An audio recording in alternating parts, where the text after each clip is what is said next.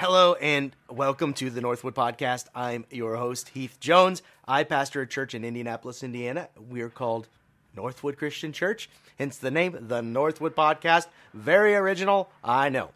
But if you'd like to find out more about us, please reach out to us. Maybe email me at heath@indncc.org. That's my name, Heath @indYNCC.org. Or you can simply go to our website, which is www.indncc.org.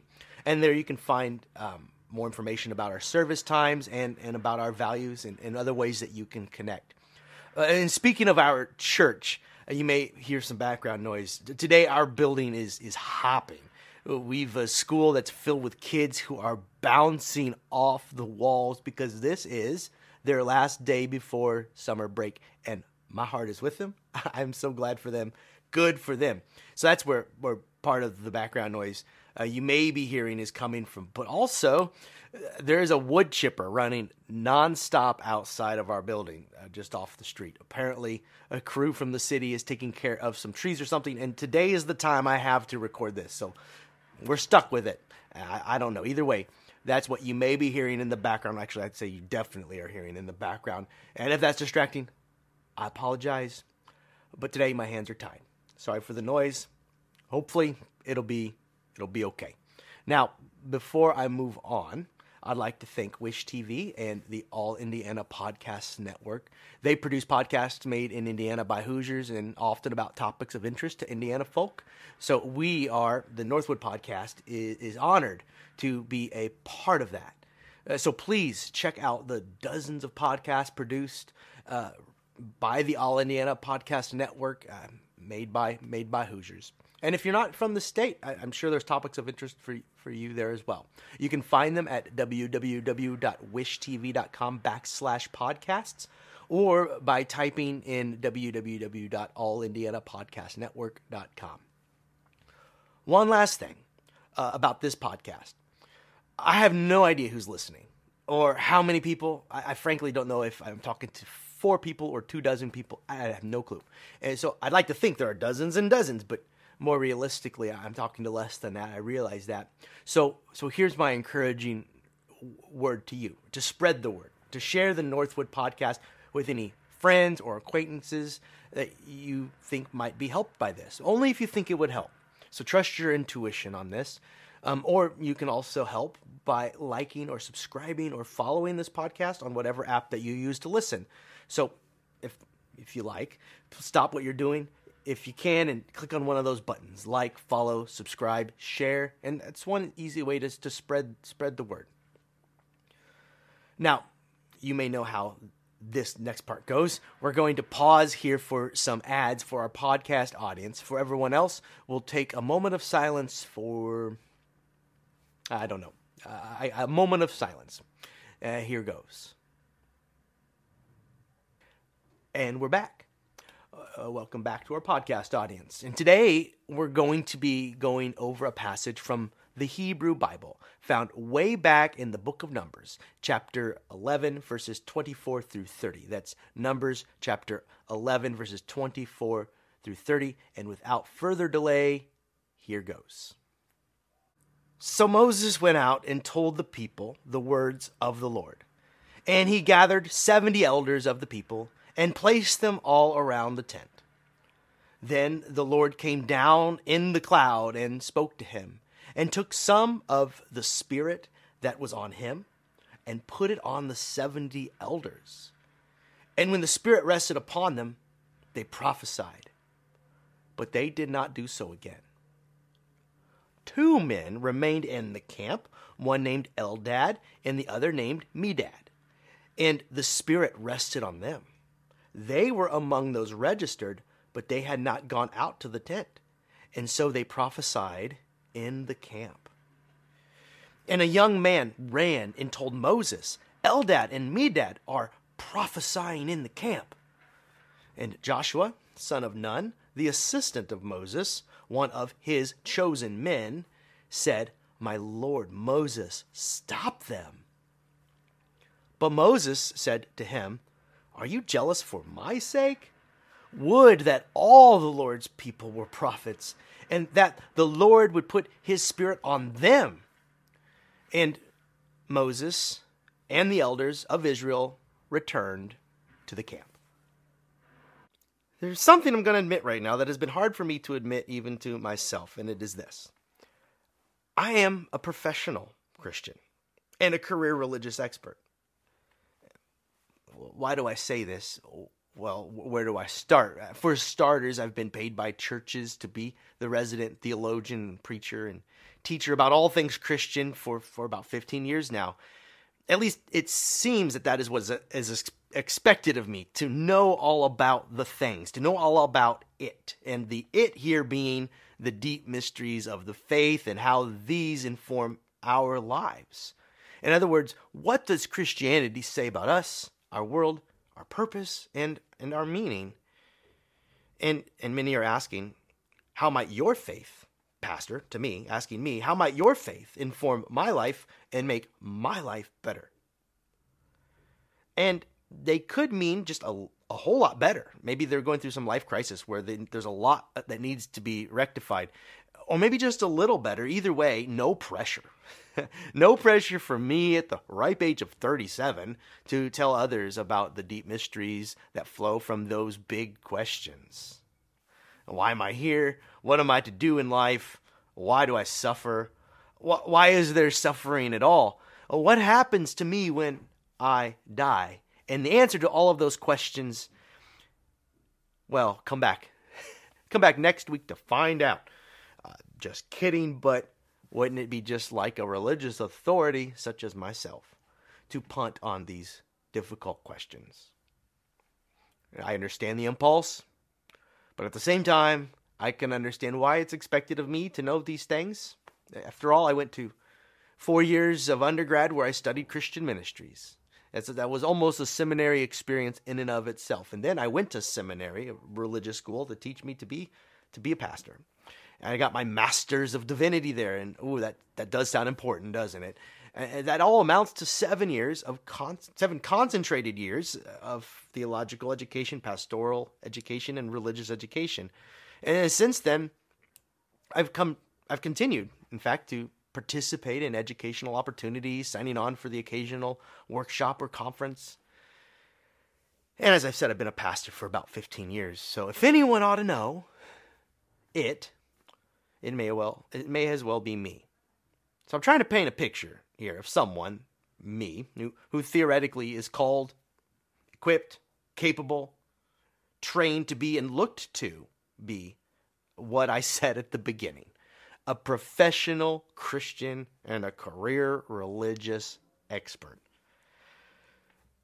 So you'd think I'd be qualified to meet with any request or concern a congregant or a stranger might present. I would like to dispel you of that illusion today. My pastor's credentials may qualify me for quite a lot, but they will only get me so far. Because I don't have all of the answers, or all of the ideas, or all of the talents, the skills, the competencies needed in the church. I am but a small part.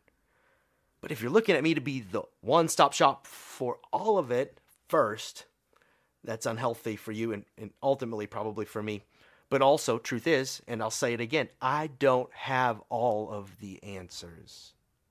And the good news is, seems like I'm not the only one. Even Moses, who we just read about in today's story, did not often have all of the answers. Sometimes it seems as though he didn't have any correct answers at all. I'm wondering if you can relate. I know that I can. I should provide some more context for today's story. Moses has been wandering with the people in the wilderness now for the umpteenth year. I'm not sure where we are on the timeline here. And the people present with him offer him up another obstacle, another problem for him to solve. And this time they are tired of the food that they have been given to eat. Moses feels overwhelmed by their complaint and requests, feeling himself inadequate to the task. He's being asked to provide the answer, and he doesn't know what to do. So he's overwhelmed, as part of him wants to die, even if he can't get out of this mess. Go ahead and read what came first. He says, if you can't help me, God, kill me. I cannot go forward. So God told Moses to commission 70 elders from the people who will then temporarily be given God's Spirit so that they may assist Moses in the work. So he'll have some help now, and this will become a game changer for Moses and for the people. Because if you'll recall, or perhaps you didn't know, they've been wandering in the wilderness for years now, and sometimes their situation grew precarious. Sometimes they were hungry, like we find them today. Sometimes they were thirsty. Sometimes they were both. Sometimes it was too hot. Sometimes the waters were too high to cross. Sometimes enemies assailed them. But up until this point, God has met the needs of the people. God has done this by working through his servant Moses. And that's been the pattern up until now. 1, the people will complain to Moses. And then 2, Moses will bring these complaints to God. And then 3rd, God intervenes, often answering the needs of the people. And all of this has been, up until this moment, mitigated by Moses, or through Moses, with the occasional help of his brother Aaron, and now I suppose with Joshua, his new right-hand man. So they will go to Moses because they have come to realize that Moses is full of God's Spirit, and God's Spirit is what met with Moses at the burning bush, singling him out for this very purpose. God's Spirit then animated Moses as he was inspired to speak just the right words to Pharaoh as he attempted to negotiate the Israelites' release from slavery. God's Spirit was always working through Moses in this way in recent years. Moses was a conduit, a special person filled with God's directions, purpose, and occasionally some of God's power. All of this is what it means for us to see Moses as God's prophet. This word prophet, or one who is thought to prophesy, I should clear up some confusion before we move forward. Because most of the time when this word is used in the Bible, we are not meant to think what you think you maybe are supposed to think.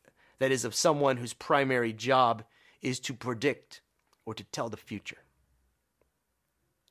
That word prophesy has come to mean little else in recent centuries. I realize that a prophet is thought of as someone who sees the future. But this would be for us to misunderstand this role of prophet in the Bible and what they do. So what is a prophet in the biblical world? Well, sometimes they would make proclamations about the future. This is true. But more often than not, the prophet would speak on behalf of God about the issues facing the community in the present moment. A prophet in the biblical world was someone who was filled with God's Spirit and then could relay information to the people that God wants them to know. And the Israelites had seen Moses fill this role on the regular, around the clock, for many years at this point. It's become almost their par for the course for Moses to be the guy. And the people had gotten used to this sort of thing, it would seem.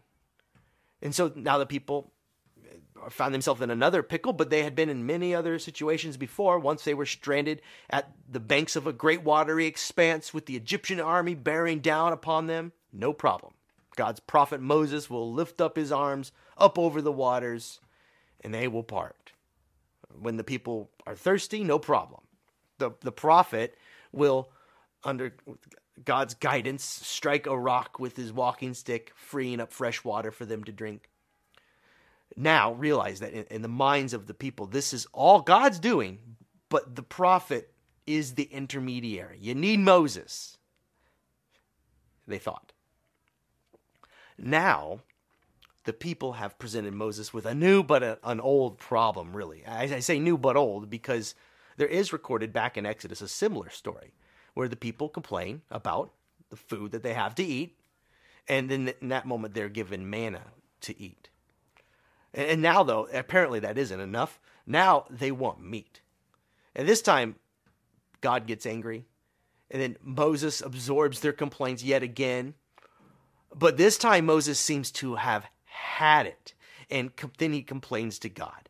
So the people complaining to Moses, Moses now complaining to God, and boy, does he ever complain. You know those situations where someone else's bad mood is passed on and so forth. Well, that's the situation here. The people are hangry, and then Moses gets worked up, but this time he's not going to take it lying down. Check out what he says when he's at his wit's end. I'm going to read to you something that came just before the verse that we started out reading from the book of Numbers, this time from verses 13 through 15. He says, and he is saying to God, he is complaining loudly to God, "Where am I to get meat to give all this people? For they come weeping to me, saying, 'Give us meat to eat.'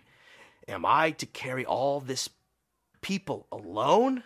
For they are too heavy for me. If this is the way you are going to treat me, put me to death at once. If I have found favor in your sight, and do not let me see my misery." That's dire. He'd rather die than face this, it seems. So this is what Moses is up against. And you know, I've had it far easier than Moses so far in my ministry. Maybe needless to say, I've never been asked to provide meat for thousands of people before in a wilderness, but I have been asked to describe heaven, or to pay the bill of a stranger who shows up at our church doors, or to sit with grieving families. But there have been times when I felt like I was being called to too much. Because, you know, the world is too big, and the problems are too large for me, for you, any of us, really, to shoulder them. I don't know if you've tried. You shouldn't. You can't. Even in our small church, we share big problems, and sometimes answers are scarce. And for these reasons, the lesson from today's story is vitally important. Because it is this: we are not meant to tackle these problems alone. In Moses' case, God instructed him to gather 70 elders from the people to help Moses feed the people. I'd like to read again from the text that comes before what we read earlier, this time from verse 17 of Numbers chapter 11. And these words convey God's response to Moses' complaint, that what he just said, you know, where he's, "I'd rather die, do something, I need some help." And God is offering some help here. And I'm quoting again, verse 17. Quote, "I will come down and speak with you there, and I will take some of the Spirit that is on you and put it on them, and they shall bear the burden of the people along with you, so that you will not bear it all by yourself." And this is what happened next. 70 elders from the people were commissioned to help Moses with his task, but with a twist. One thing you should note is that the text is very clear to let us know that these 70 elders were more or less deputized temporarily as prophets. Verse 25 reads, and I'm quoting part of it, "And when the Spirit rested upon them, they prophesied, but they did not do so again." And why should they? We'd never expect them to. That's Moses' job. This was just a one-off circumstantial event, unprecedented and unlikely to repeat. Only the very special, chosen, and trained may assume the mantle of prophet. And this is why Moses' right-hand helper was so offended when there were two members of the camp who were still prophesying after the fact. Apparently, this news was so appalling that someone had to sprint from the camp to the meeting tent where Moses was to tell him about this unauthorized use of God's Spirit. And his right-hand man, Joshua, agrees wholeheartedly. So I'm going to quote to you what happened. Quote, "And a young man ran and told Moses, 'Eldad and Medad are prophesying in the camp.' And Joshua, son of Nun, the assistant of Moses, one of his chosen men, said, 'My Lord Moses, stop them.'" And my English translation has an exclamation point right after "stop them," because in the original language, urgency is conveyed.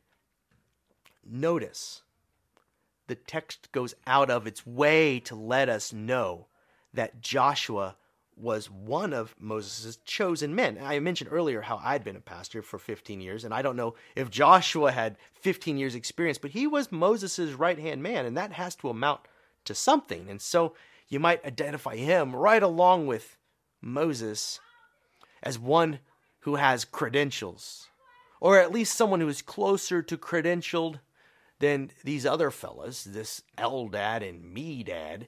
What kind of names are those? They're all prophesying willy-nilly as if they had the right.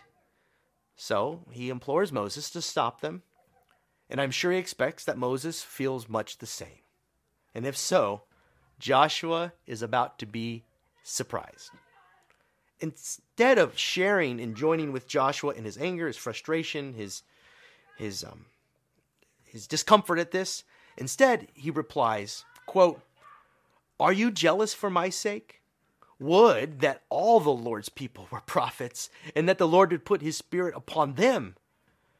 Are you jealous for my sake?" I love that. Moses seems so over it. He may well have held God's spirit all to himself up until this point, at least from the perspective of the people, and maybe even Moses thought so, but he is far past ready to share the load at this point. He was called from that burning bush, first alone, was given a little help with his brother, but still felt alone. And then he had all of these dialogues with God, sometimes up on top of the mountain for days and days, alone. He has petitioned God on behalf of the people up until this point, time and time again, alone. He leaves the camp, talks to God, comes back with the answer. Now, after he's had a taste of what it is like to have a little help, some other people also endowed with God's Spirit, he has no desire to hog the limelight, the power, the control, any of it. I love that line. I feel it myself. Would that all the Lord's people were prophets, and that the Lord would put his Spirit on them. Well, about that, the Sunday that's approaching us is Pentecost. It's the Sunday, that Christian holiday when we remember and celebrate the pouring out of God's Holy Spirit on the church. That is all of us.